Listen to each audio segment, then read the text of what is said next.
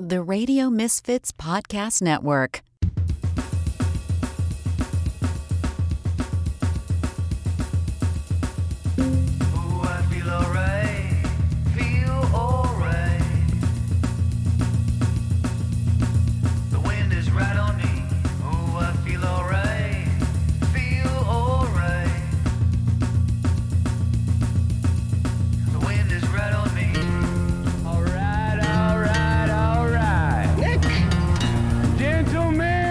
Your buddy, kind of guy you can drink beer with. Start your engine! It's the Nick D Podcast.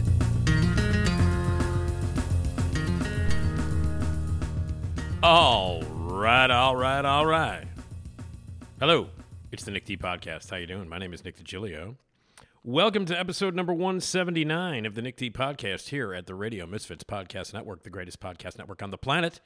Check out all the amazing and varied and entertaining and informative and funny and fantastic podcasts that are available at radiomisfits.com. And you should also check out our live streaming 24/7 at radiomisfits.live. It's like radio, only much, much cooler, loaded with great unsigned bands from the great show Unheard Music. You can hear great music that you're not going to hear anywhere else, and interspersed with amazing episodes of the podcasts that are available. And it streams 24/7. Anytime you want to check it out, you should. That's radiomisfits.live. Radiomisfits.live. It's happening right now. Get in there and listen. You can hear this podcast every day at 3 p.m. Central, and you can hear my other podcast, That Show Hasn't Been Funny in Years, an SNL podcast, every day at 9 a.m. Central, among all the really amazing music and podcast episodes that you can hear at radiomisfits.live. Always check it out. This is, again, episode number 179 of the Nick D Podcast. Very excited. Marnie Shure is going to join us. I love Marnie Shure. She is one of my favorite guests in the world. She is an editor and a writer with The Takeout. You can check out thetakeout.com, which is an incredible food website where they cover the world of food, the kind of food that, like food that we eat. It's not pretentious in any way. It's a really cool, everyday dude, gal food website. So you should check it out. We're going to be catching up on some of the great stuff from the Takeout website, including, obviously, it is, a pumpkin spice madness has begun. So we'll talk a little bit about that and much more. And Marnie, by the way, has rediscovered her love of horror movies. And every month when she joins us, she gives me a little update on the horror genre as she has dove deep into it. So we'll talk with Marnie Shure. Esmeralda Leon will join me as she does on every episode of the podcast. Always great to talk to Esmeralda. She is my cohort and my co-host.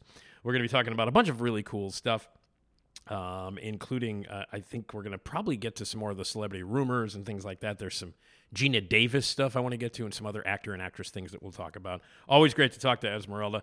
That's what's coming up on the show on this podcast today. Hey, if you want to be a part of this podcast, if you want to be a sponsor, which we have some now, and if you want to join us, it really is pretty cool because trust me on this, a lot of people listen to this podcast. So if you got something that you would like to advertise with us, it'll do good for you.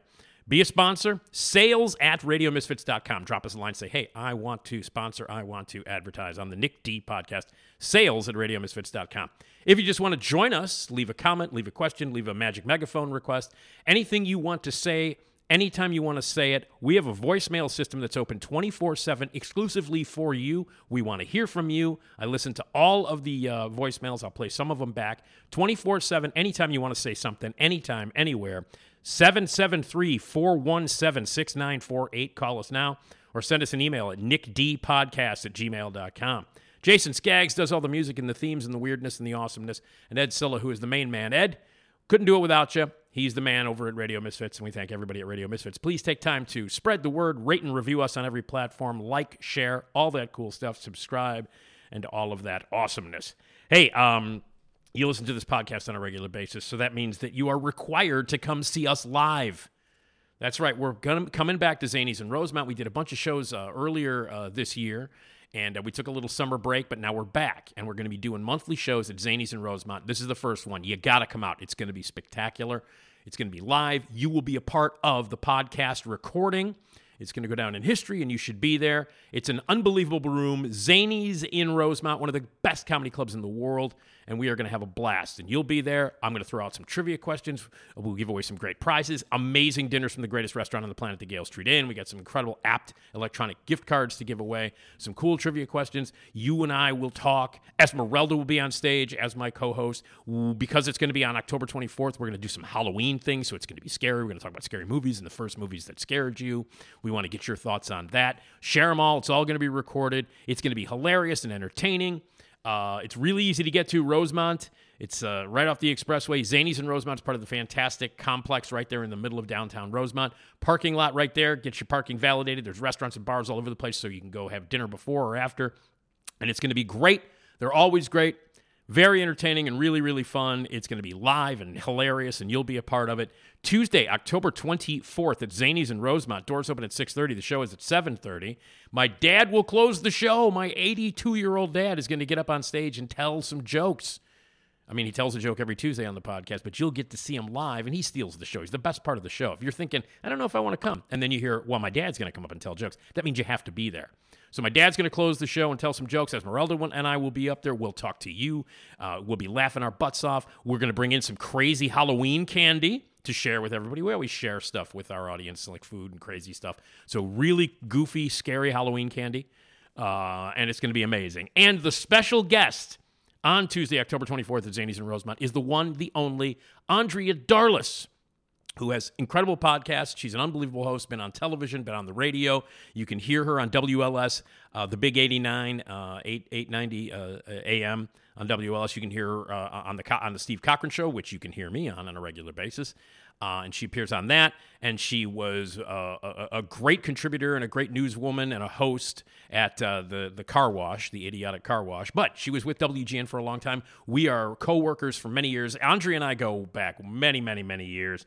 And also, obviously Esmeralda knows her. We spent time, at the car wash together, and we'll talk about that and much more. But Andrea Darlis, the incredible, the unbelievable, you get to meet her, you get to talk to her, you get to laugh with her. She's our special guest. So Andrea Darlis is a special guest. Me and Esmeralda on stage, talking about Halloween, scary stuff, giving away some prizes, laughing our asses off. You'll be laughing. You'll be recorded. My dad will join us. It is going to be an unbelievable night. We want to pack the place. As you are listening to me, you should order your tickets right now at rosemont.zanys.com. rosemont.zanys.com. Get those tickets now. Tuesday, October 24th at 7:30, Zany's in Rosemont. 847-813-0484. That's the box office. You have your questions. You can get your tickets there, too. 847-813-0484 or rosemont.zanys.com for the Nick D Podcast Live. Tuesday, October 24th. Interactive hilariousness, and you have to be a part of it. Let's pack the place. Hi, I'm Carrie Russell, and I love Nick's show. Yes, I know you do, baby. All right, Carrie Russell. She won't be there, but she loves it anyway. All right. We are going to kick off the podcast episode here, number 179, with an unbelievably fun visit with my good friend Marnie Shure from thetakeout.com. But first, hey there. Are you tired of the same old stories? Well, buckle up. Because Brian Alaspa's Devoured, yeah, that's right, Brian Alaspa's Devoured is about to take you on a wild ride. St. Louis is teetering on the edge with riots, unrest, and the mayor's downright stubborn insistence that the 4th of July must go on. But don't tell that to public safety manager Logan Field. He's got problems bigger than the most overcooked barbecue. With a deadly attack, a missing boy, and mysterious events that make your Aunt Sally's ghost stories look like a fairy tale, something sinister is brewing in the city. Logan's at his wit's end. The only help he can find is a struggling hunter and a professor who's a whiz with ancient evils. It sounds like the start of a bad joke, right? But there's nothing funny about what's awakening in St. Louis. So join the race against time as this unlikely trio faces down an evil as old as time itself. Think your commute's tough? Try saving a city from being, you guessed it, devoured. Brian Alaspa's Devoured will have you laughing and gasping and frantically flipping pages. So grab some popcorn, turn down those lights, and dive into a world where saving the city just might be the craziest 4th of July ever. And trust us, it's more exciting than a sparkler, and the only thing that might get burned is the midnight oil as you read till dawn. Brian Alaspa's Devoured. Thrilling, chilling, and the perfect way to spice up your summer. It's available now in paperback for Kindle exclusively through Amazon.com. Brian Alaspa's Devoured. Congratulations. You're about to listen to the Nick D podcast. It's by far the best decision you've made today. It makes the other podcasts seem like crap. Oh yeah, don't be a jagoff.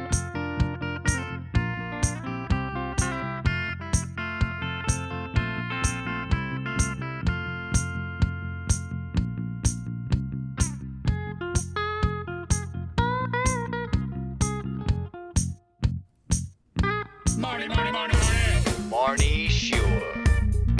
Marnie Shure. Let's talk about food, baby. Out of all the things you stick down your throat, but don't take it from me.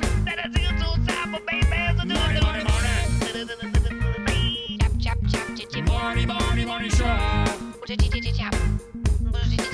Ladies and gentlemen, I know that was kind of weird, but hey, here's something that's awesome. Marnie Shure, everybody! That's right. It is time for Marnie Shure, who joins us usually about once a month, to talk food and to talk horror. I don't know. Those are two things that actually do connect, I guess, at least when we're together. Marnie Shure from the Takeout. Thank you. Yeah, during the Nightmare on Elm Street, which movie is it that takes place at a dinner party? I think that it merges in that fashion, too. It does, yeah. It certainly does. Well, Marnie Shure is here. Hi, Marnie. How are you?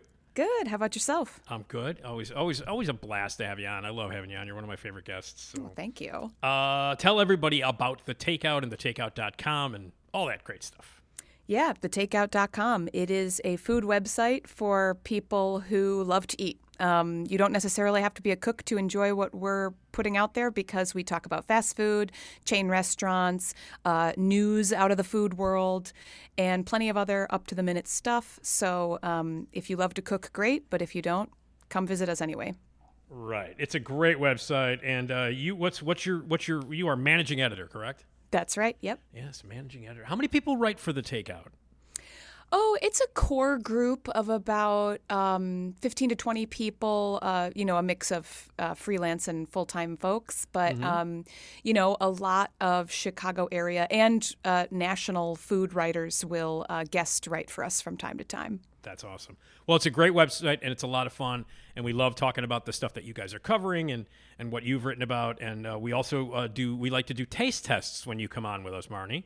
Mm-hmm. And we'll get a full report on the pumpkin-flavored everything, the pumpkin spice-flavored everything. We'll do that. We'll get a report. But we are going to try now, and you've not tried these, correct? What we're going to taste test today? Correct. I have not. Neither have I, which is shocking, I think, to both of us, right? Mm-hmm. So we are going to try the pumpkin spice-flavored Oreos. It's about time. Yeah. I can't believe I haven't had these before. Before we do, can we talk about how kind of popular these things must be considering what we both had to do to find them? I mean... Oh, my God. Tell us your personal story of the hunt for the pumpkin spice Oreo. Yeah, I put an unimaginable amount of legwork into finding these stupid Oreos. I saw them a few weeks ago I first saw them. I don't even think I was aware of them in prior years. I first saw them at a Walgreens at right near Western and Armitage, basically. Uh-huh. And I made a note I'll grab those the next time I'm at a Walgreens. Well, cut to 4 Walgreens later, and I just could not find them. I went to CVS. I went to multiple Target locations. Finally found them at a Target. But, I was about to place a rush Amazon order just to get my hands on these things. Yeah. Yeah, and it was interesting because you sent me an email, as you do every month when I have you on. You're like, hey, here are some things from Takeout that we're going to talk about, and this could be fun, and blah, blah, blah. And we always do a horror movie update, which we will do in a second. And then you were like, hey, let's try the Oreo pumpkin spice. And I'm like, all right, cool. And then I went to the Jewels. They didn't have them. Oh, they didn't either? No, but I made the mistake of going to the Jewel first. I live across the street from a Walgreens. I live right across the street from a Walgreens. I was there, in fact, yesterday. I got my new COVID booster. I got that yesterday, right across the street. But I was like, so I went to the Jewel first, which was a little bit of a hike from my place. And they didn't have the pumpkin spice Oreos. So I went across the street. I got home, and then I walked right across the street, and they had them at the Walgreens right across the street from my apartment. I could have just gone there first. But I went to the cookie aisle, and they didn't have them in the cookie aisle. And I was like, okay. But then I went to the seasonal big middle aisle where they have all the crazy Halloween candy and the Halloween decorations and all that stuff. So seasonal aisle. And they were tucked in next to, like, the Hershey's fangs and the crazy bloody eyeballs. Yeah, and that's where they were at Target, too. And I'm like, I'm sorry, it is not unreasonable for me to look where the Oreos are. Right. And the idea that, and Target, since they're so big, I went to the one on Peterson, it's massive. Yeah. I had to walk the entire length of the store to get to these other Oreos. And like you said, they're sitting next to Halloween candy. Right. I do not buy these for trick-or-treaters. It's a totally different use case. It is completely. You don't open up a bag of Oreos and, like, hand single Oreos to kids as they come up. Their parents would not like that. They would not like that at all. But anyway, we did. We found them. They were not easy to find. And I guess the message is, why don't you stock these things in the cookie aisle? But now, Marnie, I will say this. Having worked at a Jewel for many years, during the seasonal thing, they usually don't like to take regular shelf space away for an item that's only going to be around temporarily. That's why they kind of put them in special places. And I wonder if putting it with the seasonal stuff also lets them sell it at a premium because it's this special flashy thing. You know what? That's probably true. We got ripped off, Marnie. Basically, that's right. It took us a long time and a hard trek to find these things, and we got ripped off. But anyway, we hope they're good. So we'll try that later. Yeah. Wow, Marnie's pissed. They better be. I think that's the first time I've ever heard you pissed, Marnie. I got to tell you right now. Well, I went to a lot of stores looking for these things. Okay. Well, we got them. We're good. We're going to try them. So the pumpkin spice Oreos, we'll be trying those in a little bit later on. Before we get to the regular stuff that we talk about, including horror movies, today is Friday the 22nd, but tomorrow, for people who are listening, if there are tickets available, you guys are doing a Mortified show. That's right, we are. Yeah, tell me about that, because I saw a lovely picture of you. How old were you in this picture? Oh, the one on Instagram? Yeah. I think I was 15 in that photo. Okay, so you were 15, and you were very happy. We had a stuffed animal of some kind? What's going on in the picture? Yeah, it's a picture of me at Claire's, the accessories store, getting my ears double pierced as a teenager. And when you get your ears pierced, they let you squeeze the Claire's bear, so that you're not, scared of the pain. Wait. There's a Claire's bear that you get to wait a second. This is a real thing? So wait. Well, I mean, it was like, 18 years ago. Right. I hope they're not using the same bear anymore. It'd be grungy. That would be as hygienic as giving single Oreos to kids door to door. That would be around the same. So you had the bear and you were squeezing it and you were very happy you got your double ears pierced. Is there a story that you're going to share at Mortified about this? It's more about journal entries. So for anyone who doesn't know, Mortified is a live stage show where adults present the things they created as adolescents, whether that's journal entries, art projects, what have you. And I am usually a story producer for the show, in which I help other people craft the narrative of their own material. Right. But Saturday at the Studebaker Theater in the Fine Arts Building, I will be presenting my own Mortified story, journal entries from when I was a teenager. So right around the time that I was getting my ears double pierced, I was also writing a ton of angsty journal entries that range from raving about American Idol to seeing Pirates of the Caribbean 9 times in the theater and documenting all of my adventures therein. There is a lot of ground to cover. My God. You saw? Are we talking about the first Pirates of the Caribbean? Yes, the second one I only saw 7 times in the theater, Nick. Man, that's a lot of time, because those goddamn movies are long. Yes, they are. Those are long, man. Yeah. Now, the third one I saw less than 1 time in a theater because I fell asleep. But diminishing returns, I would say. Yeah, absolutely. God, I remember one of those being almost 3 hours, if I remember correctly. And full of just the most extraneous action sequences you could imagine. Yeah. But my teenage self was obsessed, so it's all in the journal. And tickets are still available. Tickets are still available at the Studebaker Theater at the Fine Arts Building. A beautiful, beautiful space for Mortified. And again, the website for people who would like to check it out.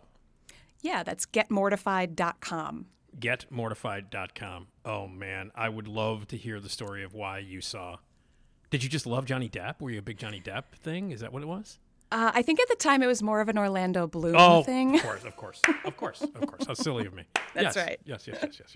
So then, were you also, did you see Lord of the Rings like 15,000 times too? Oh, yeah, and that's all documented in there as well. I was very worried about making sure I saw Lord of the Rings before anything was spoiled for me. So, I see. Yeah. Because, the books have only been out for like 70 years, but that's okay. That's right. That's great. Okay, Orlando Bloom. I can see that. I can totally see that. He is a beautiful man. But by the way, that he was terrible in that last that car racing thing. Was he? Gran Turismo? Yeah. Oof. Oh, that movie was brutal. Oh my God. He can just take a break. I don't think he needs to prove anything to anybody anymore. Yeah. He can just go live his life. Yeah, but he's Legolas, man, and that's pretty badass. Right. So, no, I'm with you on that. Yeah. So anyway, okay, cool. So you can get to getmortified.com. I love that. Okay, and that's part of the joy of Mortified. Very cool. Now, speaking of movies, we love to have a horror report every time we talk to Marnie. We talk about the resurgence in love that you have for the genre of horror. And let's hear your horror report for this visit, Marnie. What's going on in the horror world for you? So usually I end up watching a hodgepodge of movies, whatever is available for streaming, whatever sounds good in the moment.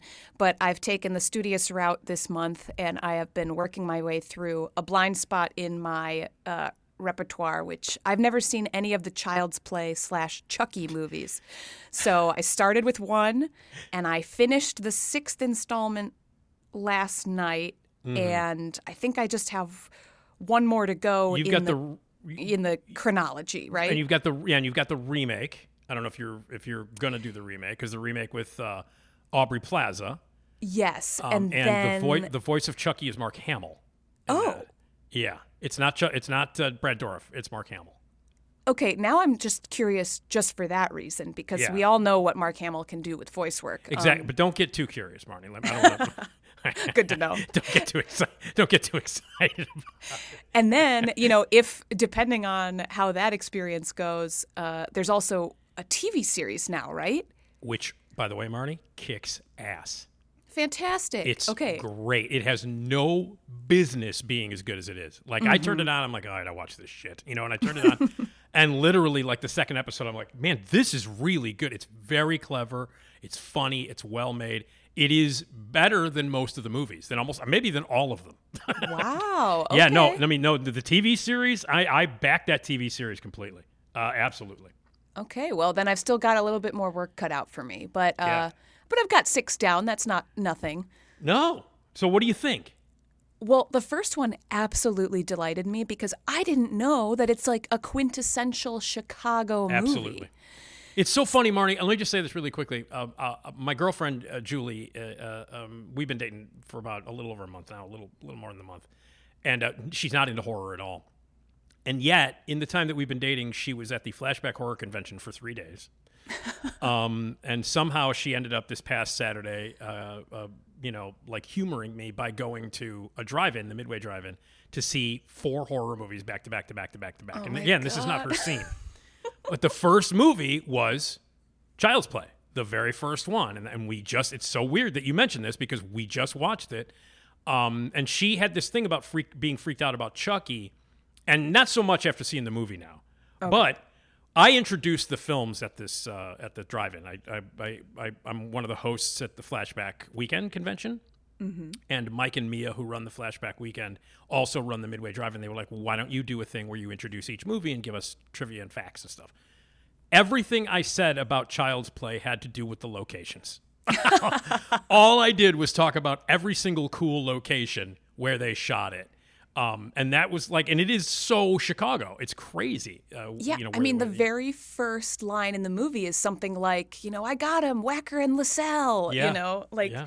He and I had the page of the filming locations up the whole time I was watching. Yeah. Because I kind of knew what beats were coming from the movie. But first one, total Chicago delight. Mm-hmm. Then they quickly transfer the movies out of Chicago. But yeah, it's been an interesting journey ever since then because the second one was still fun but retread, I would say. Third one makes the baffling choice. They're like clearly sitting around thinking, what visual motif can we provide in this third installment? And they go with Military Academy. Right, yeah. Which that was so... Now, the second one has the best set piece of all time, which is, of course, you want these movies to culminate in a toy factory. Absolutely. Yeah. By the way, Marnie, the second one's my favorite of all of them. And I think it's my that's favorite of all of them. And consensus, right? I think so. I don't know. And I think most people go with the first one. But the reason I like the second one, I think the second one's really dark. And I think it's a very kind of a screwed up look at child abuse and orphanages. And I think it's really a twisted movie. And all of that stuff that takes place in the warehouse is very surreal. It reminded me, have you ever seen the movie, based on the Dr. Seuss story, The 5,000 Fingers of Dr. T? No, I haven't. It's a movie, by the way, that Richko Svengoolie hates. he hates it, and I was always like, he thinks it's the worst movie he's ever shown. Wow. But I love the movie, and there are sequences in Child's Play 2 that completely remind me of these really surreal conveyor belt-like sequences in this 5,000 Fingers of Dr. T. It was Seussian in its use of, conveyor belts, hooks, candy-colored levers and buttons, and almost like the end of Roger Rabbit too. Yeah. But yeah, that was just so much fun. And then to go to like an austere military academy in the third installment was just like such a swerve. Right. And now is it the fourth one? Is that when they bring Jennifer Tilly in? Because I always forget. Because she's the bride. That's Bride of Chucky, right? The fourth one. Mm-hmm. That's when they bring in Jennifer Tilly. Yeah. Yes, and that the fourth and fifth, Bride of Chucky and Seed of Chucky, are kind of like just their own little sidebars. It seems like it's totally out of sync and out of tone with the first three movies. And it's just like let's all have some fun here. Right. Yeah, that's true. And then the sixth one, I don't even remember what Seed? No, Seed was in the fifth one. What was the sixth Seed one? is the seventh. So, okay. No, I'm sorry. No, Cult is the seventh. Cult, right. Sixth is Curse of Chucky, and that's from 2013. Right. So they take another big temporal leap between movies, but it kind of gets things back on track. It's kind of like classic haunted house vibes. Yeah. And they add in, they add more Charles Lee Ray mythology, so like Chucky and who he was, and it's like to mixed results, but I had fun watching it. Okay, all right, and then so you've still got the seventh one to go. You're 6 in, right? Yeah. So you got the seventh one, and then the reboot, and then the TV series if you choose to continue. Are you going to continue this journey? Has it been a journey that you've enjoyed going through the Child's Play Chucky world? Every time I grow bored, they do find a way to get me back into it. Like, all Chucky needs to do is his little Brad Dourif chuckle, and I'm like, okay, I'm back. I love this. Yeah. Well, I mean, Brad Dourif does a great job as the voice of Chucky. A fantastic job. Definitely. So that's always a plus because it's Brad Dourif. He's the man. So, all right, you're rediscovering the Child's Play franchise, and you're 6 deep. You got one more. But I will tell you this, Marnie, if you do go on to the TV series, seriously, it's surprisingly good. I think I have to now. Yeah, I think that I haven't lost steam yet, so I'm ready to dive in. Okay, cool. All right, so Child's Play franchise, and I was telling you this before we started recording. There is a new movie that opens today in theaters. It's a new horror movie. It's called It Lives Inside. And I know that you've been seeing the commercials for it. We all have.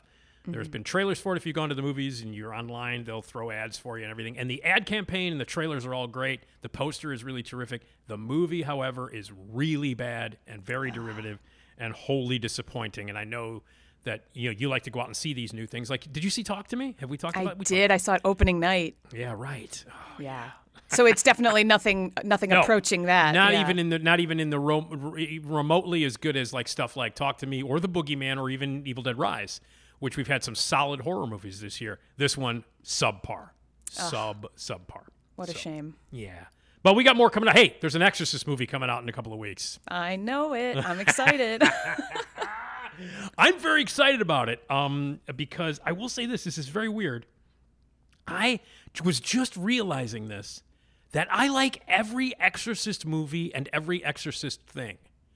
Like, obviously the first one is great.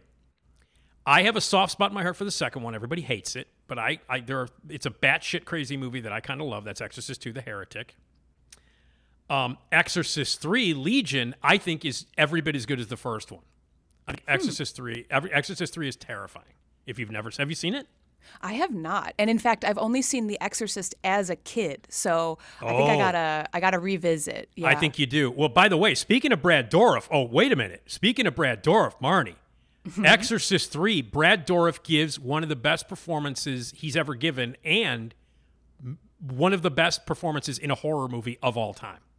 We owe this man so much. I know. Look what he's done for us. And he's a lovely man. I met him at Flashback a couple of times. He's a really cool guy. And the first thing I said to him was, your performance in Exorcist III is one of the greatest performances of all time. He's like, thank you. So it was fun.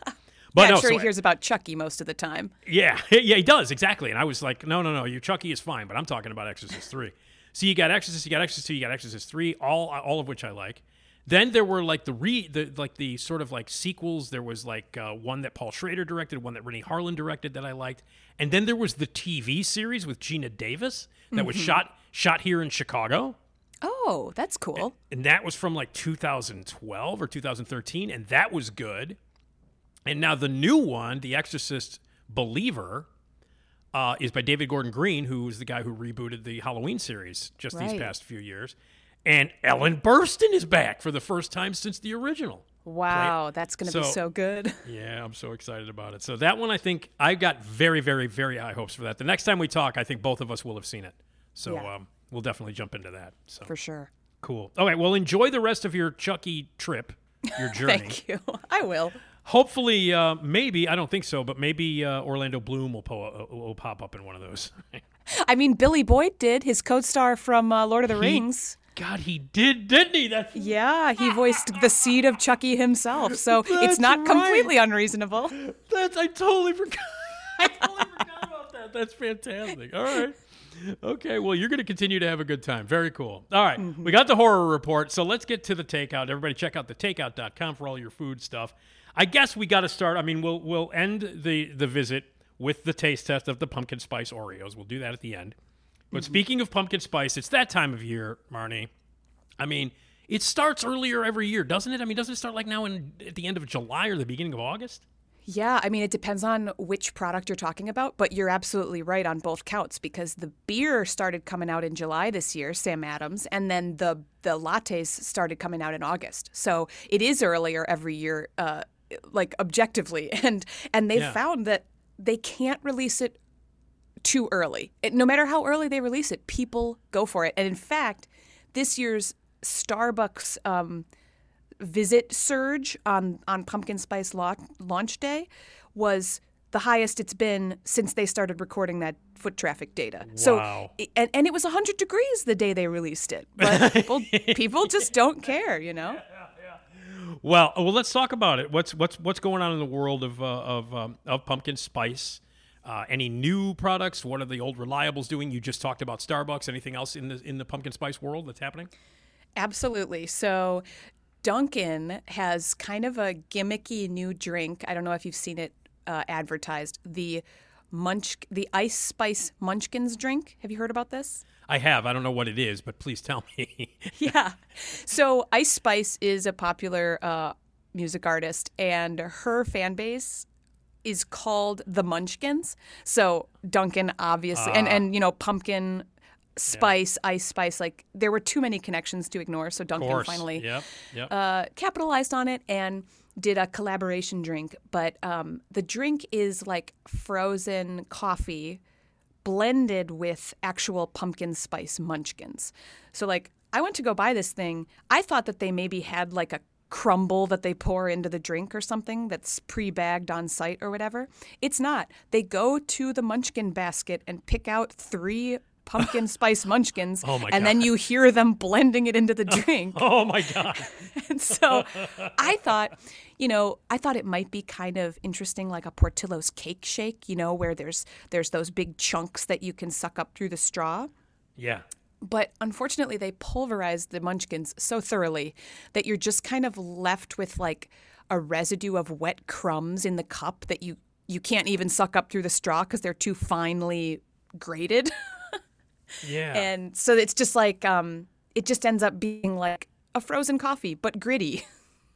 Wow. Okay. So that was not a success. But the very successful product, I think, is the Wendy's Pumpkin Spice Frosty. Yeah. See, that sounds good to me. That sounds real good. Yeah, because they don't have to bother with making it taste like coffee at all. They just get to focus on all the pumpkin pie elements of it. So it's really kind of just like that pure hit of pumpkin spice flavor that you want. Yeah. And it's good. It's available now. I mean, obviously through. How long do these things go? Do they go through the new year? Do they go through the holidays, pumpkin spice, or just into November around Thanksgiving? I don't even know that it goes that far because they definitely want to bring in the Red Cup holiday drinks as soon as possible, too. So I would say if you want these things, you got to go September, October, and no later than that. Okay. All right. So you got a month to get this stuff. But a big thumbs up on the Wendy's Pumpkin Spice Frosty, which just sounds delightful to me. So good. So worth it. Yeah. Okay. And I mean, everything is pumpkin spiced. You know, like you like. Obviously, we're going to try the Oreos, but there seems to be like everything is pumpkin spiced. You know what I love is like these people that put up the fake of stuff on social media. Yes. You know, like toilet paper, like pumpkin spice. You know, Scott tissue and stuff like that. Well, you know, that's not even like fake anymore. The brand Dude Wipes, which makes a, you know, not so flushable wipe, now have pumpkin spice variety. Wait, so dudes can wipe themselves and smell like pumpkin spice is what you're telling me. Apparently that was a market segment they cornered, yeah. Is there a need for that? I mean, is it like, do guys do, I mean, I'm not sure I want to smell like pumpkin spice in my pants. I'm not sure. Well, you know what? If you don't want that, there's also pumpkin spice garbage bags that you can put in your kitchen. So you've got options here. I did hear about so it's like because they have those scented garbage bags that smell like Glade or you know like air freshener or you know like what's the stuff you spray on your clothes to freshen? What the hell did?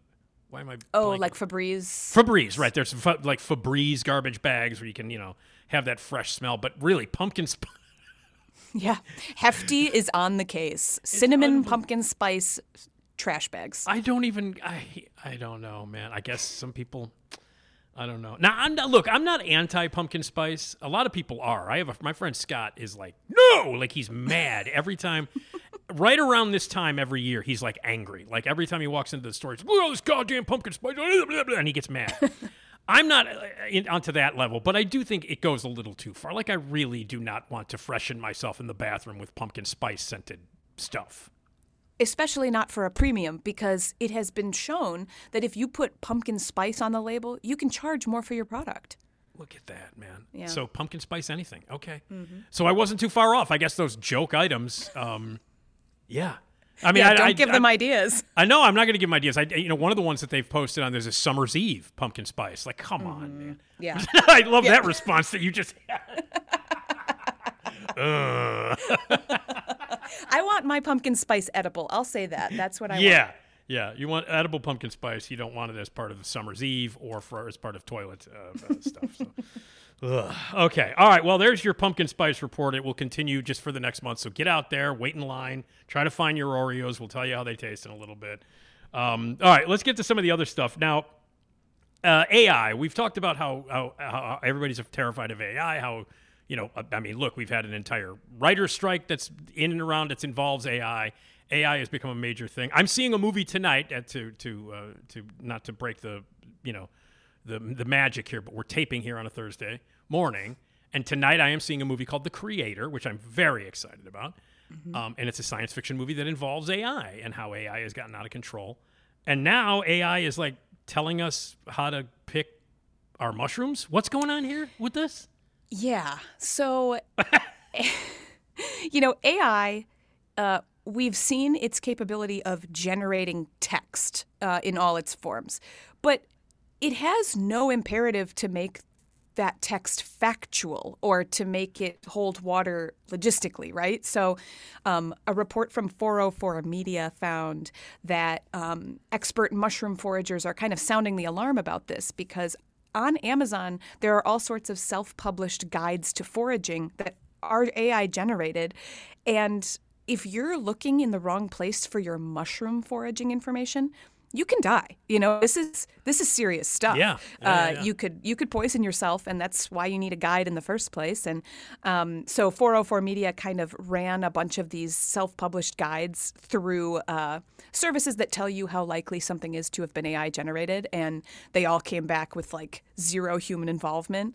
And so it's a growing problem, and so you just have to be so careful about what services you entrust to artificial intelligence. It can do certain things, but we have to know what its limitations are, or else like someone's going to end up in the hospital, Yeah, no, I mean, so nobody's gotten sick or hurt because of this yet, right? I mean, it's still just like, hey, don't use AI to tell you where to forage for mushrooms.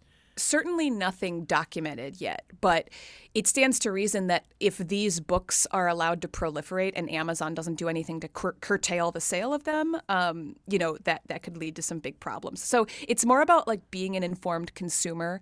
And obviously if someone's buying a mushroom foraging guide, they know that they need help. Otherwise they could be in danger. So you just need to get the right one. You need to get the one that's going to do the job.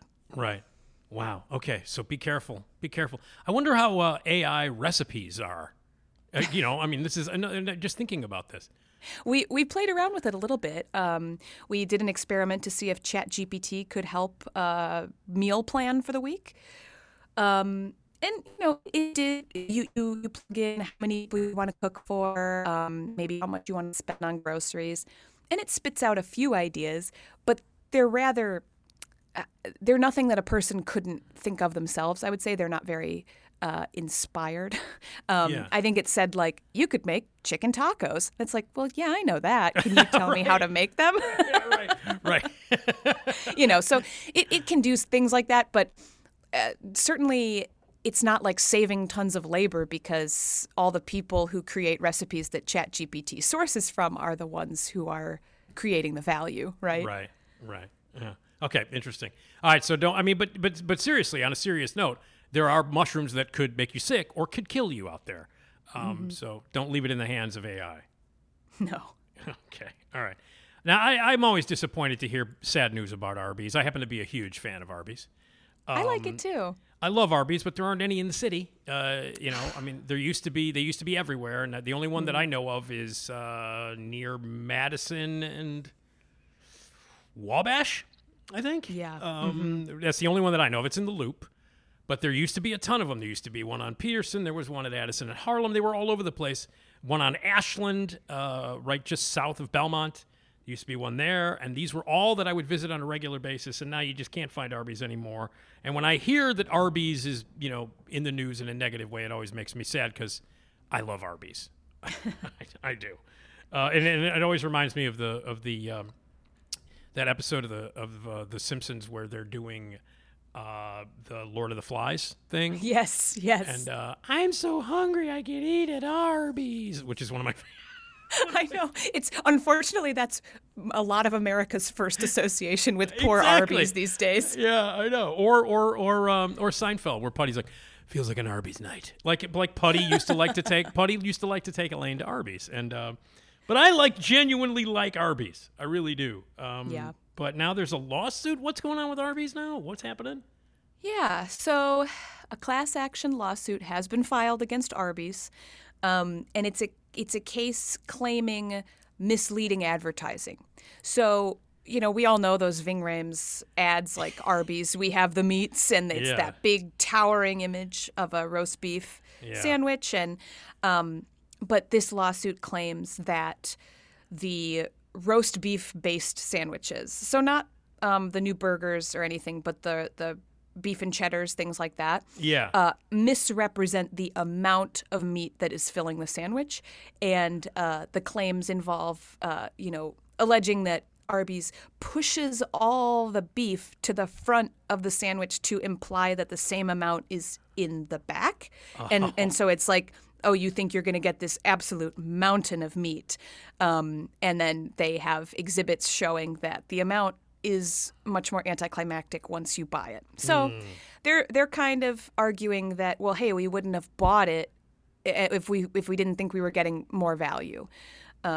And who knows where these things end up going? It's all about the reasonable consumer standard. With cases like this, a judge has to determine what a reasonable consumer will expect of their food based on advertising. Because we all know that ads are going to make food look better. Of course. Yes, of course. Yeah. It's I just... mean, we should know that. I mean... Yeah. It would be like alarming if you opened like a Big Mac container and it looked the way that it does in an ad. You'd be like, oh my God. Wait, did somebody glue this together? What's going on? Because that's what they do. They spray. They put acrylic spray on it and stuff. I would be very suspicious if something looked like it did in a TV commercial. Right, and I don't even think it would fit in the box if it were that tall. No, it's true. All right, so what's happening? What's the progress on these lawsuits? Is Arby's like lawyering up? Are they getting ready to go? Yeah, it's been filed, and so they have to determine whether it can proceed. But Taco Bell's actually facing something very similar. The amount of beef in the Crunch Wraps is being contested, and the Mexican pizzas as well. Anything where there's like that, side view of a pile of ground beef. Oh, come on.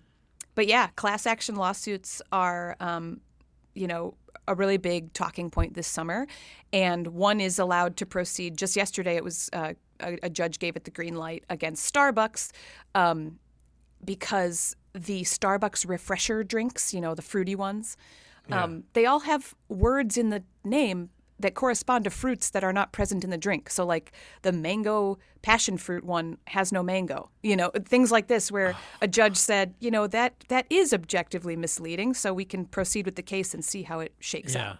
Yeah. Well, that kind of makes sense. If you're false advertising, that makes sense. But like, I'm being fooled by a TV commercial with the amount of roast beef stacked on top of I don't know. That just seems weird. Right. It seems like a little bit more of a gray area. So it could be argued either way. Mm-hmm. Yeah.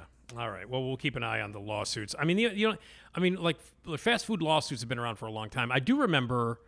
I guess the most famous one was the fact that at one point McDonald's was serving scalding hot coffee.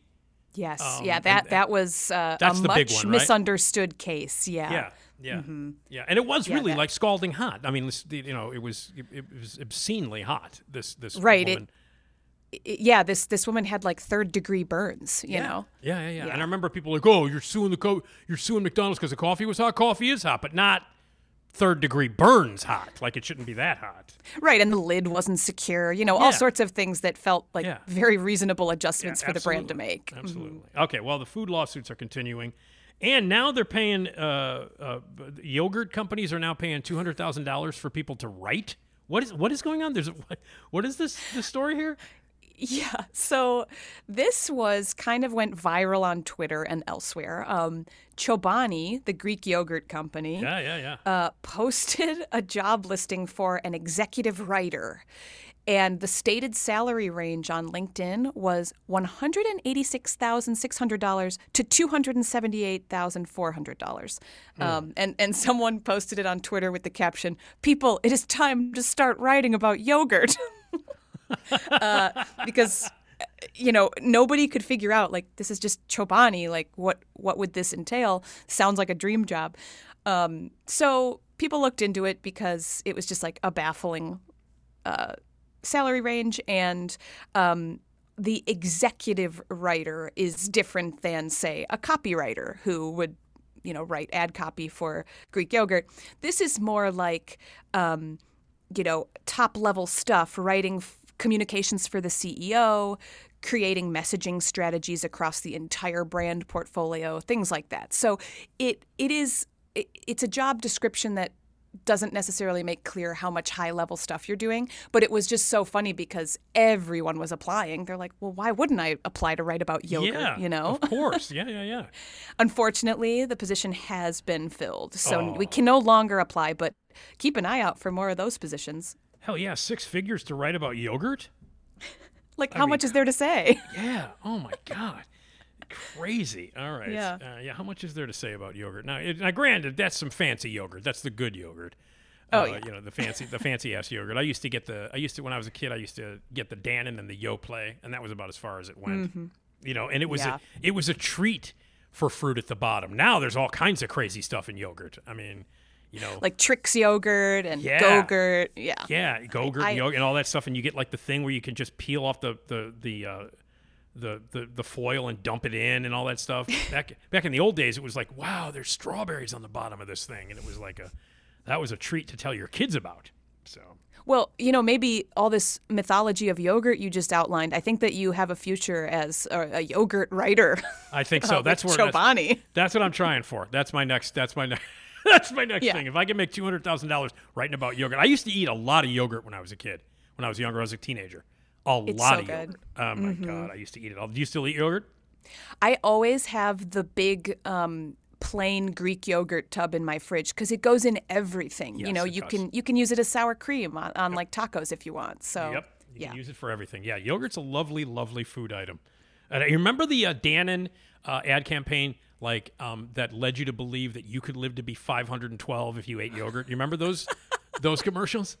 Yogurt really has been making wild promises to us for decades, hasn't it? Seriously, it absolutely has. But I remember that one. That was from like the 70s or 80s. Uh-huh. If you look it up, Dannon had an ad campaign where all they did was interview the oldest people in the world, like literally, like legitimately old people. Like this person is in the Guinness Book of World Records. They're 104 years old. And what do they have in common, all these old people? They eat Dannon yogurt every day. So they implied that if you ate Dannon yogurt, you could live to be 300 years old. That was what they implied.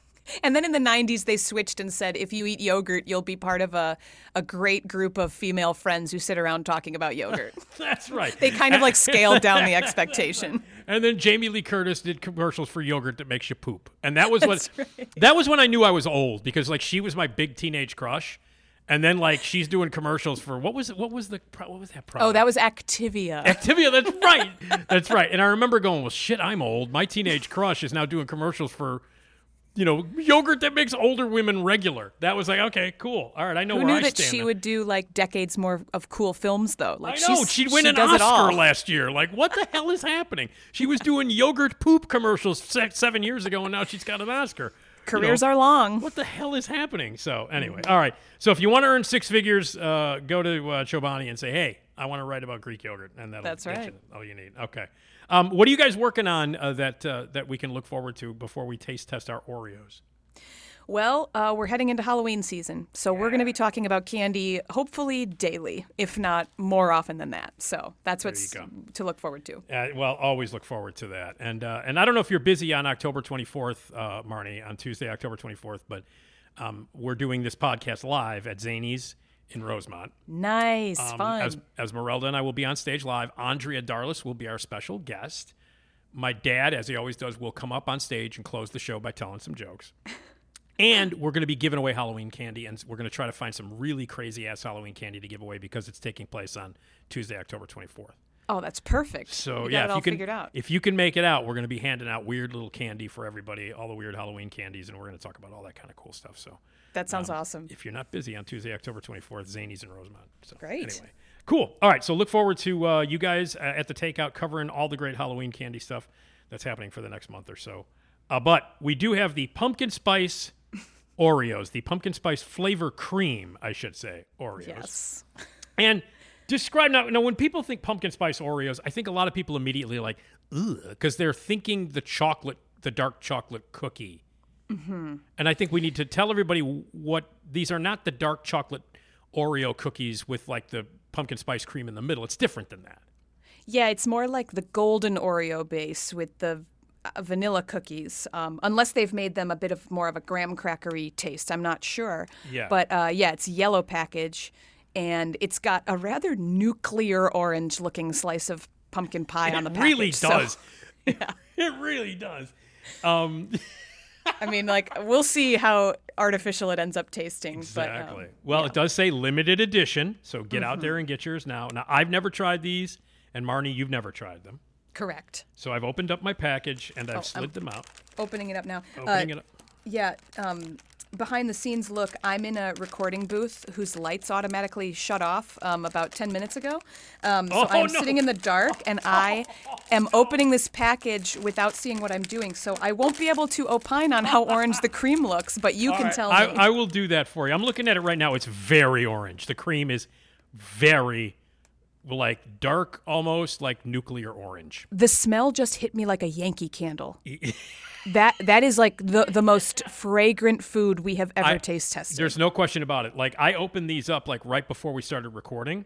Ooh. I opened them up, and as soon as I opened them up, and it was about 2.5 feet away from me, maybe 2 feet away from me, and as soon as I opened it up, I'm like, oh my God, pumpkin spice slamming into my nostrils, going 80 miles an hour. It's so rude. It's rude.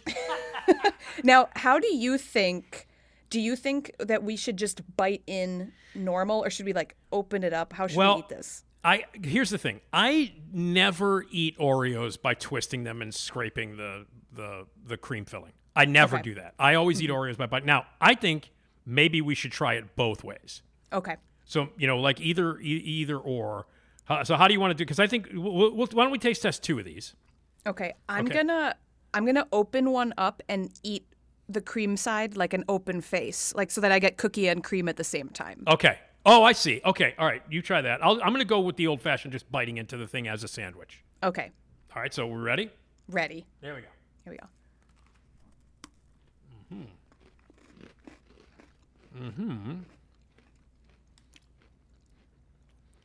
Okay. Here's the funny thing. It's all fragrance. I don't taste any of that fragrance. Yeah. Like I'm not tasting pumpkin here. Are you? Oh, maybe like way later. A little bit. Yeah. Hold on. Now I will. Yeah, I will say this. You're absolutely right. I mean, I think it's good. It's good, and it's sweet. Like if someone just handed you that, and you, like me, were eating it in the dark, would you be able to meaningfully pinpoint pumpkin spice here? Like, because I don't know that I could. It's interesting that you are literally blind tasting this. Yeah, right? Because I think that's heightened your senses a little bit. It's got a little bit of a pumpkin thing, but I will say this, the aroma is much, much stronger than the flavor.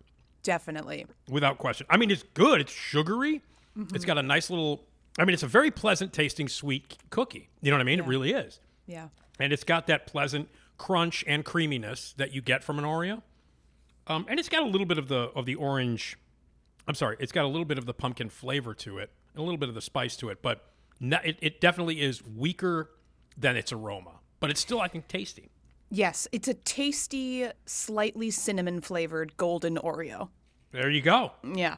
Mm-hmm. Mm-hmm. But you have no idea what it looks like. You could have been... Yeah, I'm going to bring these out into the light and realize how, construction cone orange they really were. And then maybe that'll cue my brain to taste more pumpkin. Right. It'll probably taste a little bit different than it did in the dark. I'm so sorry that you have to sit in the dark. I'm so sorry that you're sitting in the dark while doing my podcast. Now, does that happen all the time? It happens constantly. So when you record with me, you're sitting for like a half an hour in the dark?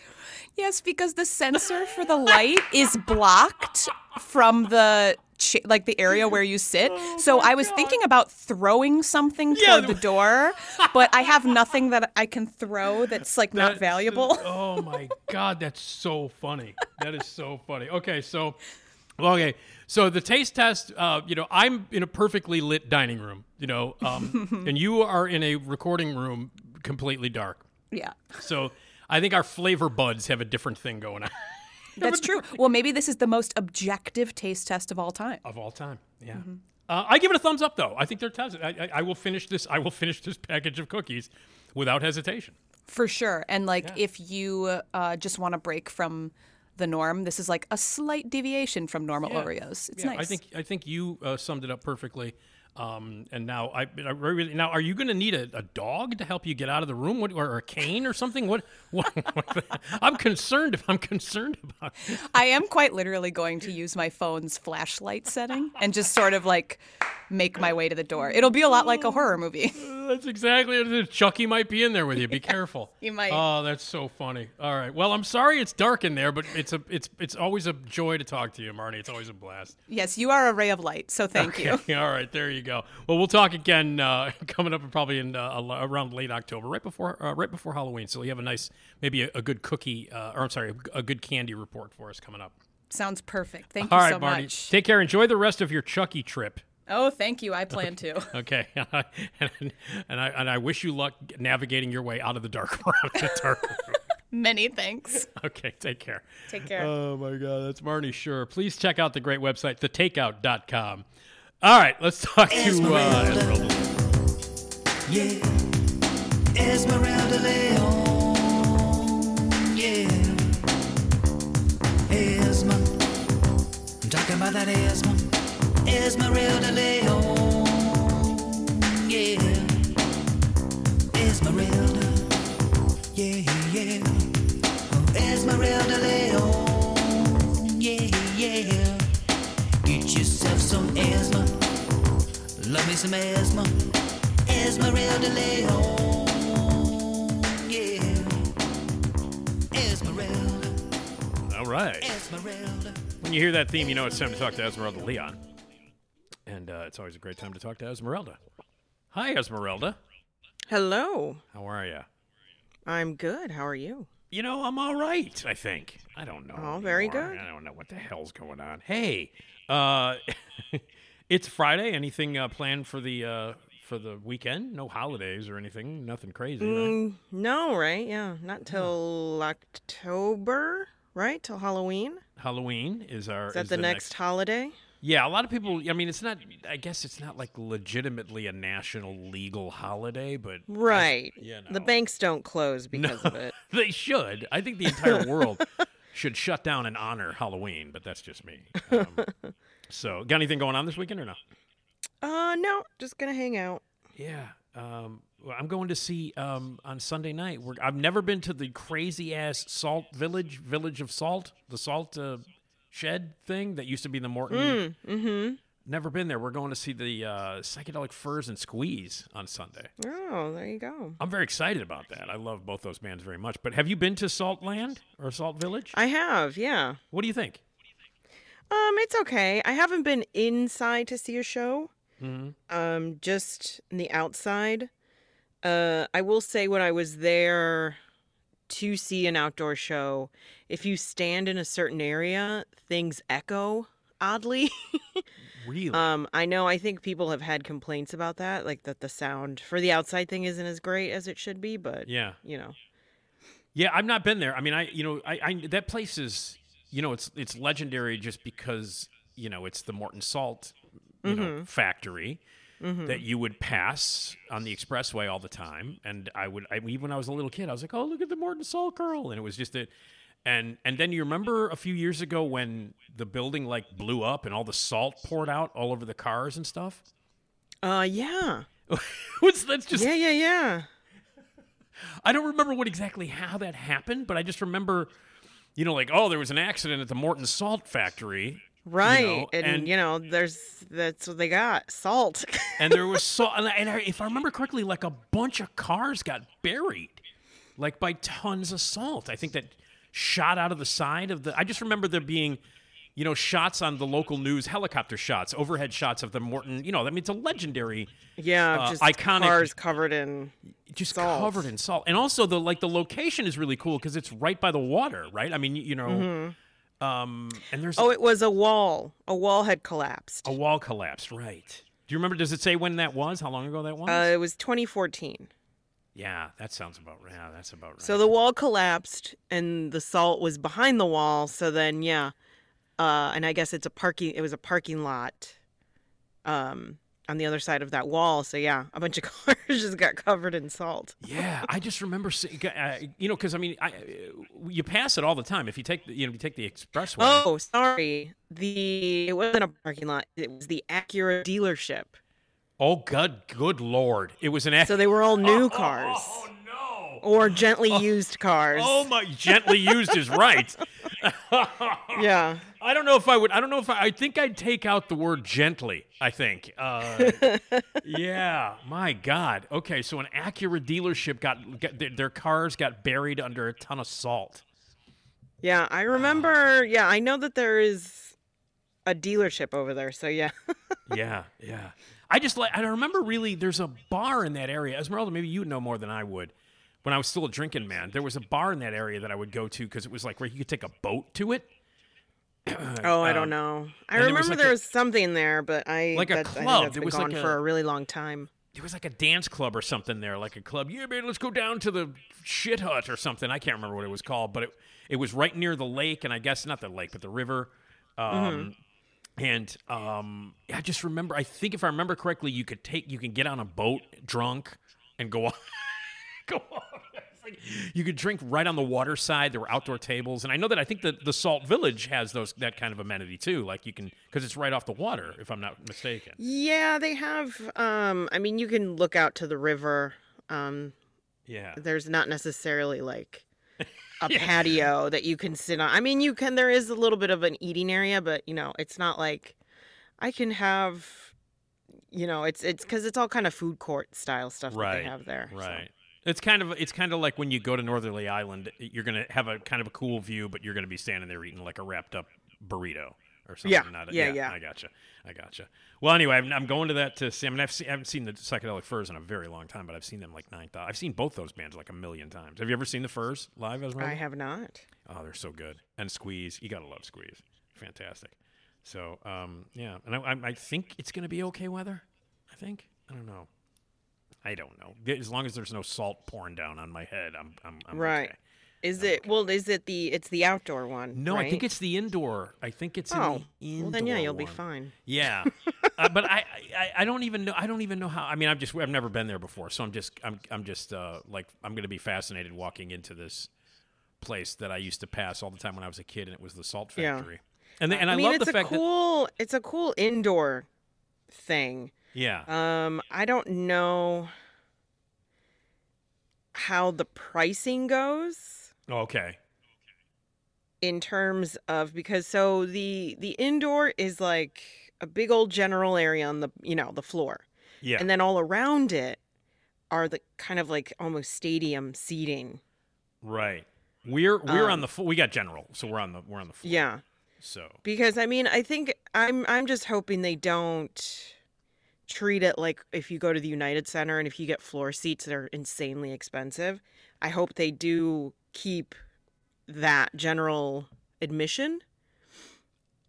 So then it's not like crazy ridiculous. From what I understand, what Julie told me is that it's standing, so it's like general admission. There's no seats, so you're standing the whole time. Right, so. But if you go to like the United Center and you get floor seats, that's like the most expensive seats you could get. Right. Yeah. Especially if you go because there's no seats, you're just standing there. And I think if like at Pearl Jam a few weeks ago, they had like the pit in the middle where you can stand, and that's like $9,000. Yeah. So I'm hoping they don't like at some point realize, oh, this is exclusive to be on the floor. Yeah, let's jack up the price to stand. Because the rest of it's kind of stadium seating, and you're away, because it's very much like a tiny arena. Okay, all right. And it's pretty tall, so you get up there, but. For my money, I'd rather be closer than farther. Right. Well, we are. We're going to stand, even though I'm an old man. But I mean, you know what? When we went to the last concert that we went to, I stood the whole time. I mean, I didn't sit down for Duran Duran at all. I mean, I stood the whole time. So, even though we had seats. Yeah. We stood the whole time. So, yeah, but I'm getting too old for that shit. So, anyway. Wait a minute. Yeah, man. Yeah. So, I've never been to that venue, so I'm looking forward to that. And I do love the fact that they've kept the logo on top, like they've got the little girl with the umbrella and all that stuff. I love that. I love that they've kept that. It looks it's nice because they they redid it, so it's nice and crisp and clean looking signage. Yeah. I just remember passing by there all the time when I was a kid and being like, look at the salt. I used to, and I don't know why I was fascinated by it. I have no idea why. I don't know. That's like if they turned you remember the Magic Kiss sign? Off of the Vaguely. Expressway? Yeah, and if they turned that into a music venue, that'd be cool. But you'd have to be inside the sign. I think there could be like Just 30 the sign. Just the sign would be the Two venue. people can be inside.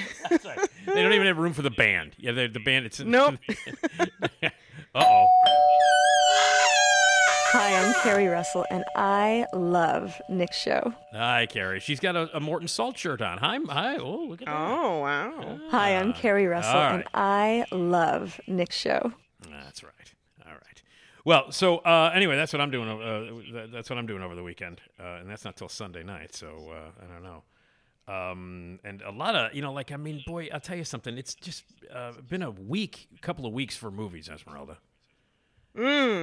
I mean, For the worse? yeah. I mean, it's been bad. I mean, like Expendables 4 opens today. Yeah. I mean, and it's a piece of shit. I've seen it, and It Lives Inside, which is this horror film that I was really looking forward to. It's not good. And there's a new Spy Kids movie. They're not kids anymore. What are they, 50? Right? I mean... Yeah, I think they're a whole new. It's not even the same kids. It can't they've be. They've replaced everybody. It's new people. And that, by the way, is streaming on the Netflix. So if you're interested in seeing that, you've seen the Spy Kids movies, right? No, Oh, I've no. I don't know why I'm I not just 10. assumed- I don't need. Well, I mean, I saw him as an adult, and I thought the first one was kind of fun, but this one's called, I don't know how many there are now. There's like 5 of them, and this one's called I don't know. Right. I'm trying to figure out. Well, now, what do you think the plot could be for Spy Kids Armageddon? That's the name of it. What? Oh, Jesus. I guess it's getting heavier, huh? I guess, man. I mean, the Spy Kids are all gonna die. I don't know. I mean, the other ones. I mean, wasn't the first one like they had to go save their parents? They did, yeah. It was Bandejas and Antonio Like they Bandejas. didn't know, right? They didn't know that their parents were spies or something. Yeah, exactly. They didn't know that their parents were spies, so they had to go into spy. The kids had to go and rescue their parents. And I think Carla Gugino was the mom. Yeah. But I know Bandejas was in it because I love Antonio Bandejas more than life itself. So and I remember it's one of the few Robert Rodriguez movies that I don't hate because I don't like Robert Rodriguez's movies.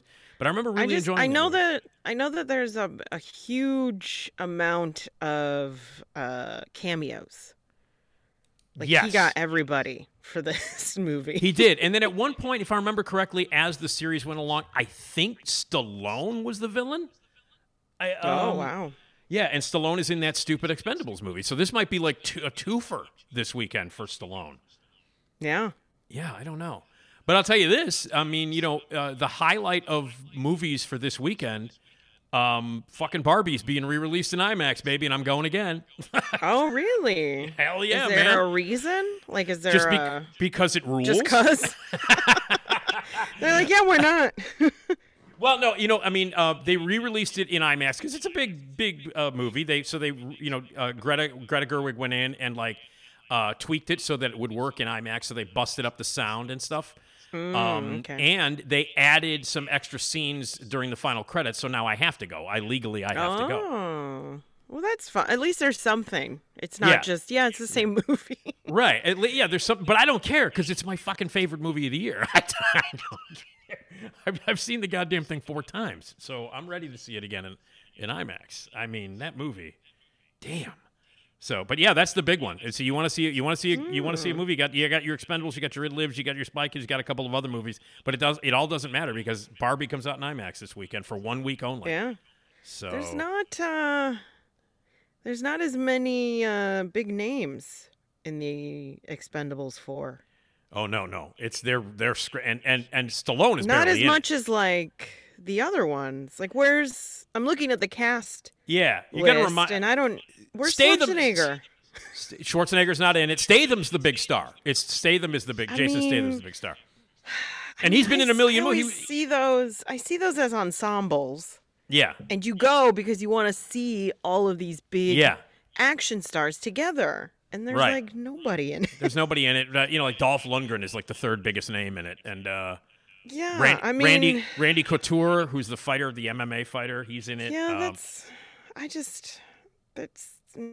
There's a guy in it doing a really bad Antonio Banderas impersonation because I guess he played because I guess Bandejas was in the third one. And he gets I have killed. not seen the third one. Yeah, I've seen them all, and I don't remember anything. I saw Expendables 4 2 nights ago. I don't remember a fucking thing about it, and I saw it 2 nights ago. I recently saw the second one. Okay. Uh, And I know Bruce Willis was in one of them too. So I mean, okay. So here, look, Expendables 3. Yeah. Just action. Just everybody's in it. So People, I feel like people just walked in and then walked out. Like that's how many. There was just like Mickey Rourke, Wesley Snipes, of course, Jason Statham, Dolph Lundgren, Sylvester Stallone, Harrison Ford. Banderas is in that one. He's in that third one. So Banderas dies in the third one. So they got a guy in this movie who plays his son, and essentially he's doing a Bandejas impression. And I had forgotten I forgot that Bandejas was in the third one, and I'm like, what is this guy? This guy's Bandejas can sue this guy. Like, what the fuck? And then I realized, oh, wait a minute. He's playing his son. He's playing his son, so he's doing like a blatant Antonio Banderas impersonation. Yeah. So because there's no mistaking Grammer? it. You know? Yeah, He's Kelsey. in the third one? He's not in. Yeah, he's in the. I know. You know what I mean? Like everybody's in this. Damn. Because when Esmeralda, when you think action, you think Frasier. I don't know about you, but it's fun to see that he was in that. And then you look at this fourth one and you're just like, where is everybody? Yeah. And it's really bad. It's really bad. Really. Did no one have time? Like, You know who's in it that I love, who I love is is the only one that I had any kind of fun watching, even though the script is stupid. Andy Garcia's in it, who I adore. And he's in it, so it was kind of fun to watch him. And I don't think he's been in any of the other ones. I don't remember, but he's got a major part in this in the fourth one, and he's definitely the best part of the movie. So and Stallone, by the way, correct. He's I'm only sorry. Been in this one. He's only been in the new one. I think you're correct. Yeah. Yeah. I will say this: Stallone's barely in it. Let me just say that right now. Stallone is barely in it. He's in it for, like, the movie's about 2 hours long. He's in it for maybe a half an hour. Maybe. So, for people who are like, yeah, man, Stallone. No.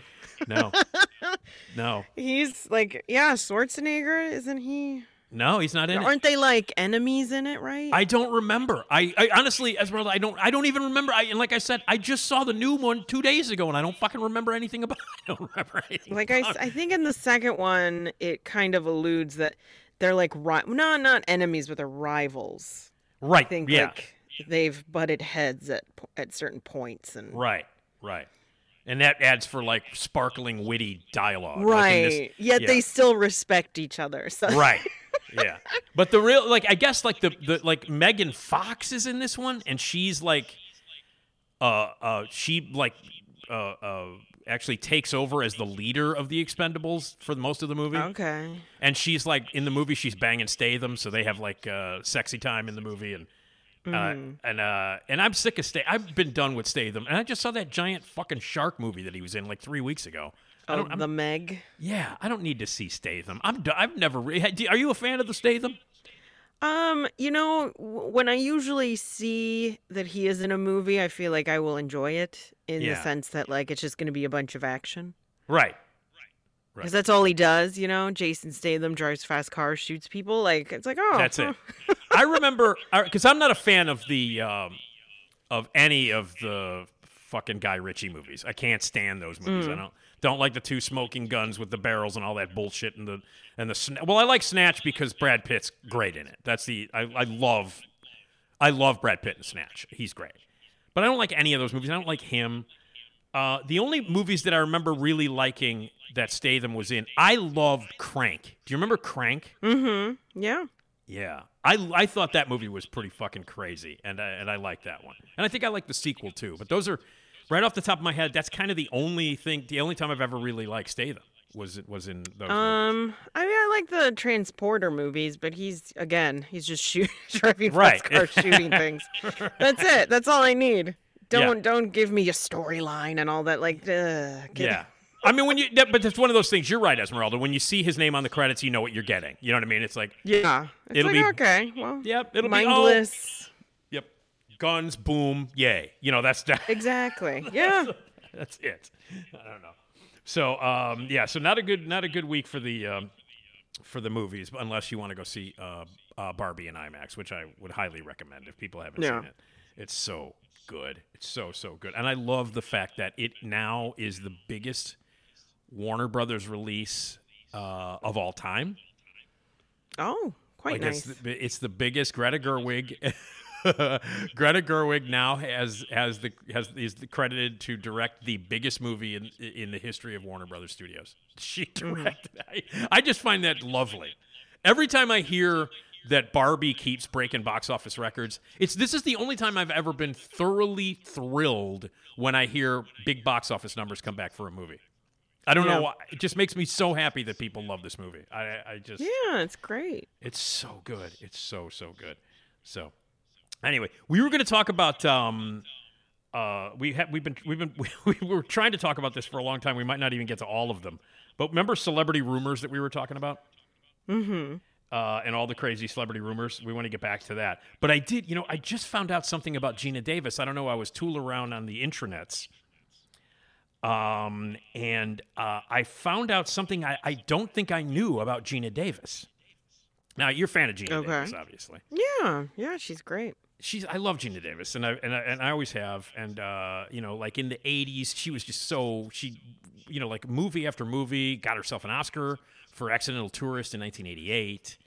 Mm-hmm. Was in The Fly. She's smart. Isn't she in Mensa? Yeah, she's like Mensa, and she's. Oh no, you know what I was getting her confused with? She's not the memory lady. That's Mary Lou Henner from Taxi. Like Mary, did you know this about her, Esmeralda? No, I don't know.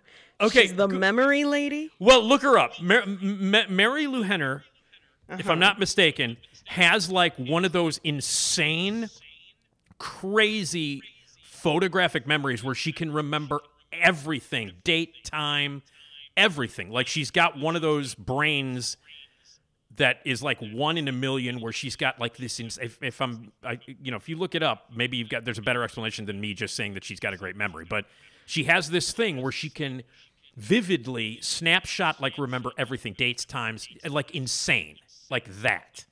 Yeah, she is. It's a rare condition that's apparently only identified in 100 people worldwide. Is that 100? Mm-hmm. Wow. She can. So if you just give her a random date, she can figure it out. She'll remember it vividly. Isn't that crazy? Yeah, just any old day. Doesn't have to. Not holidays. Not like memorable. Like Tuesday, whatever, 1987. Yeah. Like she can tell you. I remember seeing her on a talk show. It could have been the Tonight Show or something. And I remember her saying, "Yeah, I've got this great memory." And they were like, "Oh yeah, well, what do you remember about this?" And blah blah blah. And she was just like, "Bang!" I mean, because technically, like, how are we going to know if she's making shit up? You know what I mean? Well, I feel like they probably could research certain days. I mean, because I'm sure she remembers not just like I woke up and I had toast. Like, yeah, because that's unprovable. Right. Yeah, because I think all of us wake up and have some toast every once in a while, so that's a safe bet. Yeah. No, but it's interesting. Yeah. I've seen her demonstrate this on talk shows, and it was really, I was like, God damn, that's pretty amazing. So yeah, and it's also just throughout her life. So yeah. Don't be thinking that she she can remember what happened in 1920. Like, no. It has to be like when she was her life. So right. So it's not. She's not going to be helpful if you have a lifeline on Who Wants to Be a Millionaire. She's not. Unless she, I guess, went through it.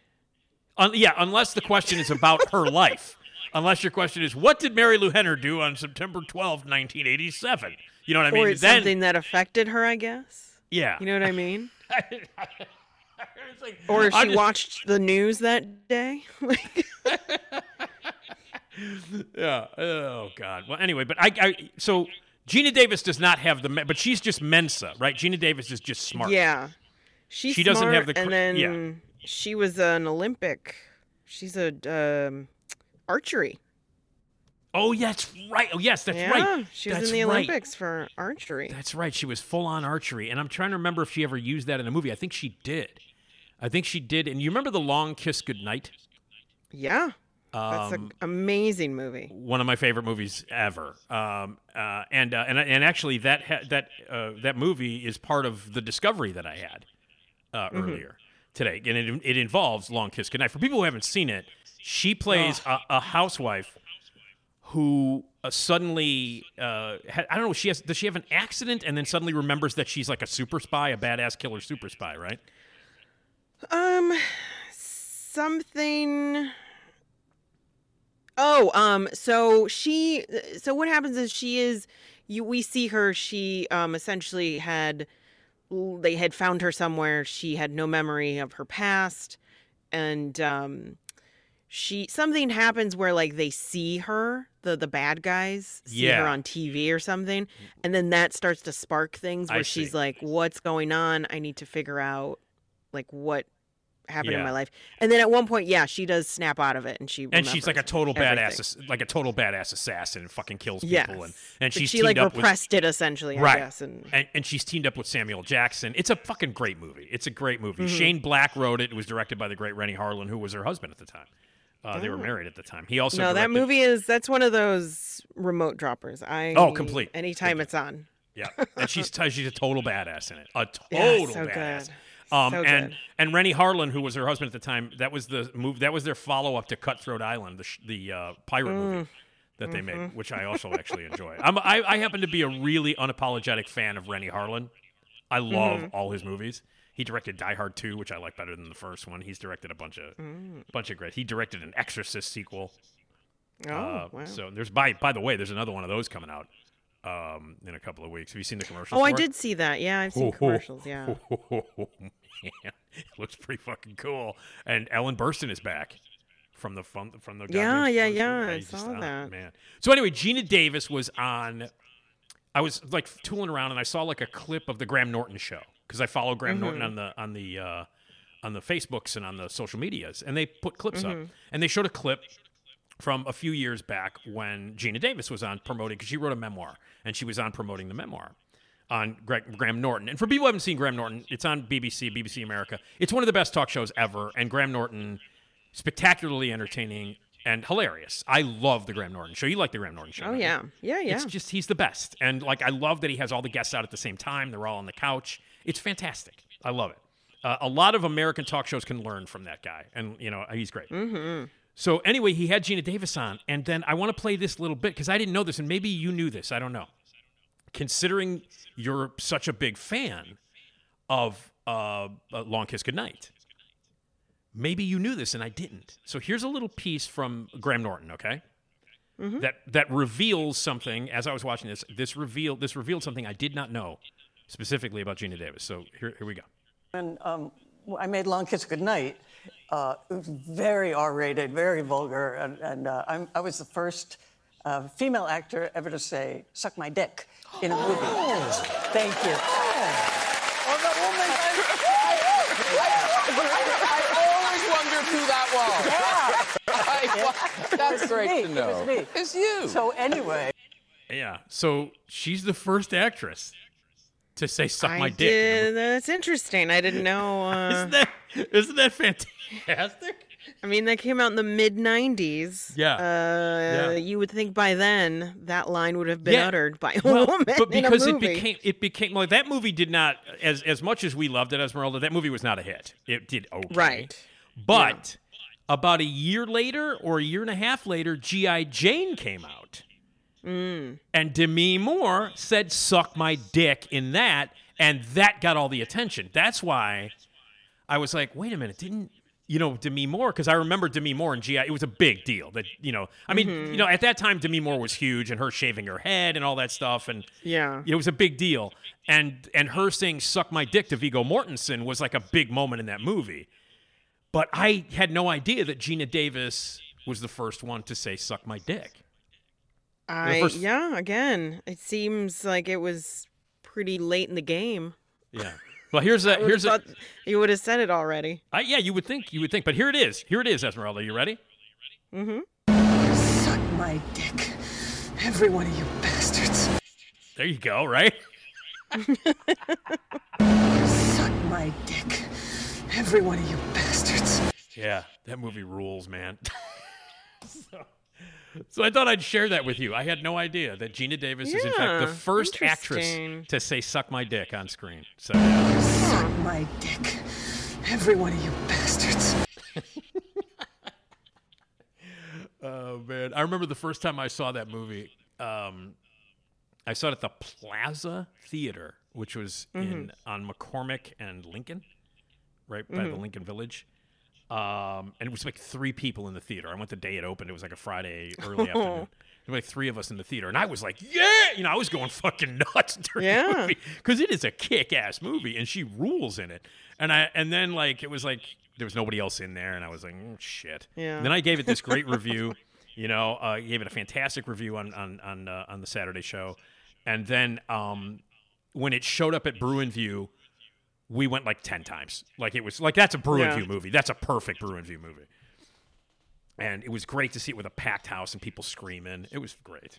So, nice. But I didn't know. A little piece of trivia for people out there. Yeah. Geena Davis is the first actress to ever say "suck my dick" on screen. Mm. Yeah, I think that should really, be I think that really seems so late. It does, doesn't it? Yeah, you would think that, like, even in the 70s, like when everybody was saying stuff. Yeah. But maybe it was just like associated with guys, because women don't have dicks. So maybe it was, maybe that was just like, it was like weird. I mean, maybe people thought it was weird for a woman to say "suck my dick." I don't know.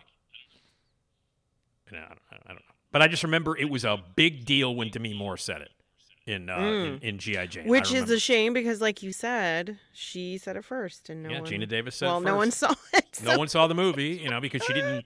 I don't know. She wasn't married to Bruce. No one heard it. She wasn't married to Bruce. She wasn't married to Bruce Willis at the time, and she didn't just do striptease and shave her fucking head. So yeah. But anyway, all right. So that was something I discovered, and I thought I'd share that with you. I thought you'd enjoy that. Interesting. I'm like watching. All of a sudden, I get a little video. Hey, it's the first time she ever said, So, and by the way, you know where her name came from? Why it's spelled Geena? Because her name is Virginia. Mm-hmm. And for short, they called her Geena, but her parents spelled it Geena. Yeah. And she once asked her mother, she's like, why do you spell it Geena? And her mom said, well, because we didn't want you to be known as Geena. I mean, yeah, people are cruel. Right. Any little hint of anything to make fun of, yeah. Which I think is really... That's very smart of the parents. Well, I think it's really funny that, like, they were concerned about her being Geena, and she's the first woman in a movie to say, "suck my dick." Right. There's just something really poetic about that, you know what I mean? They were worried about the Geena thing, and then she's running around in the movie saying, "suck my dick." So. Yeah. I don't know. Hey, we're not going to say "suck my dick" on October 24th, are we, Esmeralda? No, I don't think I don't have a reason to. Right. Yet. Now, Yet. I gotcha. But we never know what Andrea Darlis is going to do. Andrea Darlis might get up there and just say, "suck my dick" right out of the gate. I'm not sure. Hey, by the way, I found a little candy, Esmeralda. I was like tooling around to hand out. And I got chewy, scary eyeballs. Oh. So that'll be part of the Halloween candy that we're going to be handing out. But anyway, what we're talking about here is the Nick D Podcast Live on Tuesday, October 24th at Zanies in Rosemont. Doors open at 6:30, show is at 7:30. And it's going to be great. We love doing this. We took the summer off, but we're back. And you and me, Esmeralda, on stage, having a blast. And and it's gonna be awesome. And so we're gonna have, like, because it's Halloween time, we're gonna talk about scary movies and scary stuff with you out there, and it's gonna be recorded for a podcast. And Andrea Darlis is gonna be our special guest. We used to work with her at the car wash. She is now on WLS and appears on the Steve Cochran Show and has a couple of podcasts. Andrea Darlis, who's never actually been a guest on my podcast or on my show ever. All of us are going to be up there having fun. We got some Halloween candy. I got some trivia to do, and we're going to give away like great dinners from the greatest restaurant on the planet, the Gale Street Inn. We also Very have cool. some great gift cards from Apt Electronics to give away. And my dad is going to close the show by coming up and telling some jokes. And he might work blue. As well, he has. He will. Right. Yeah. We enjoy when he works blue. That's right. So he'll We're close the show. fans. He'll close the show. So it's me, Esmeralda, hanging out with you, talking about scary stuff and Halloween stuff, doing some Halloween candy taste testing. It's all going to be recorded. Andrea Darlis is the special guest. And you need to be there. Let's pack the place. Tell your friends. Tell your family. It's the Nick D Podcast, Tuesday, October 24th at Zanies in Rosemont. Showtime at 7:30. Rosemont.zanies.com. Get your tickets now. Rosemont.zanies.com. Or you can call 847-813-0484. 847-813-0484. Rosemont.zanies.com. And it's going to be great. We have a great time. And all the people at Zanies are fantastic. Oh, yeah. They are lovely. Yeah, so we're looking forward to that. That's the Nick D Podcast live. Do you have a favorite Halloween candy, Esmeralda? My favorite is they're the, oh gosh, what brand is that?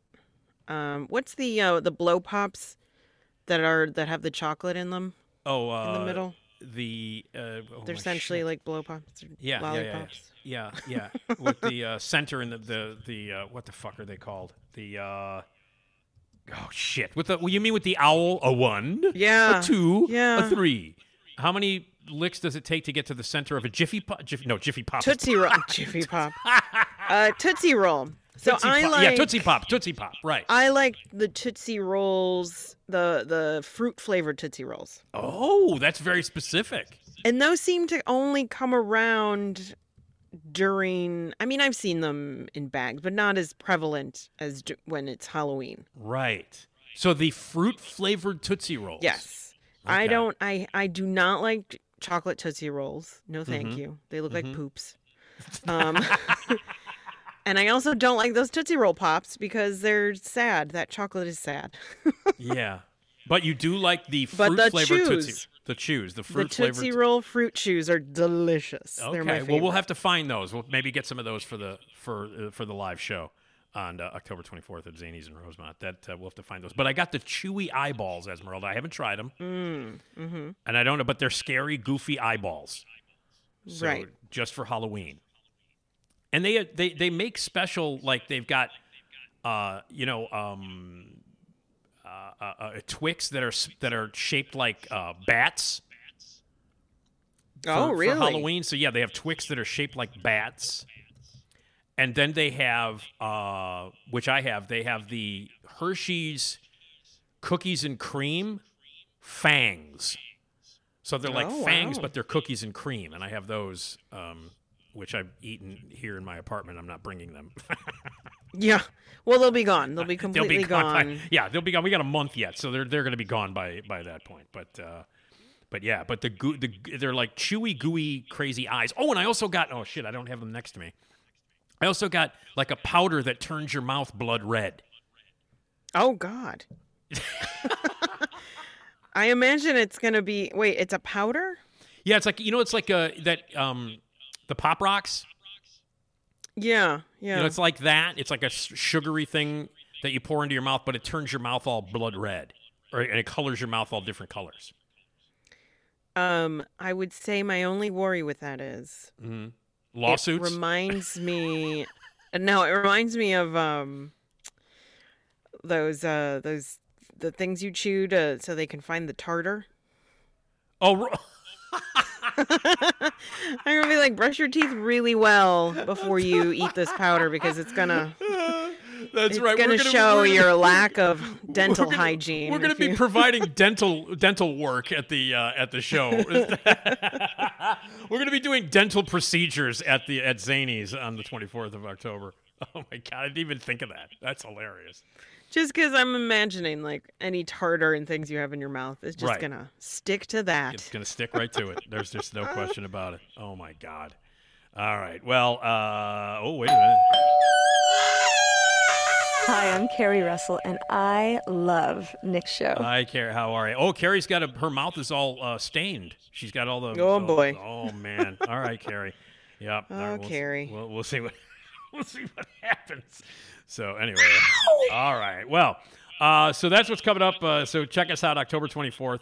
Zanies in Rosemont. It's the Nick D podcast. Andre Darlis, my dad, Esmeralda, me, Candy, all kinds of stuff. Rosemont.zanies.com. Get your tickets now. So there you go. All right, Esmeralda. I will see you. We will talk on at the next episode. You know who the guest of the next episode will be? Who's that? Monica Eng, the lovely Monica. Oh, Eng nice. From Axios Chicago to talk about all the stuff that they're working on at Axios, and she also loves to talk about food, which is always a welcome thing to talk about on this podcast, as you know. So there you go. So she's coming up on Tuesday. Everybody have a great weekend. My thanks to Marnie Shure for joining us. You can check out thetakeout.com. My thanks to you, Esmeralda, because you rule. Thank you. My thanks to Geena Davis for saying this. Suck my dick. Every one of you bastards. So there you go. And my thanks to you. If you want to be a sponsor, lots of people listen to this podcast, so be a sponsor, advertise with us. Write us a note. sales@radiomisfits.com will get you on the podcast. Be a part of the podcast by leaving a voicemail at 773-417-6948. Drop us an email, nickdpodcast@gmail.com. 24/7, anytime for those things. Jason Skaggs does all the music and the themes and the sounds and the weirdness. And Ed does everything else. He's the main man. Rate and review us on every platform and check out RadioMisfits.live for our 24-hour streaming service and RadioMisfits.com for all the other podcasts as well. And we'll see you next time for the Nick D podcast. Thank you. The wind is right on me.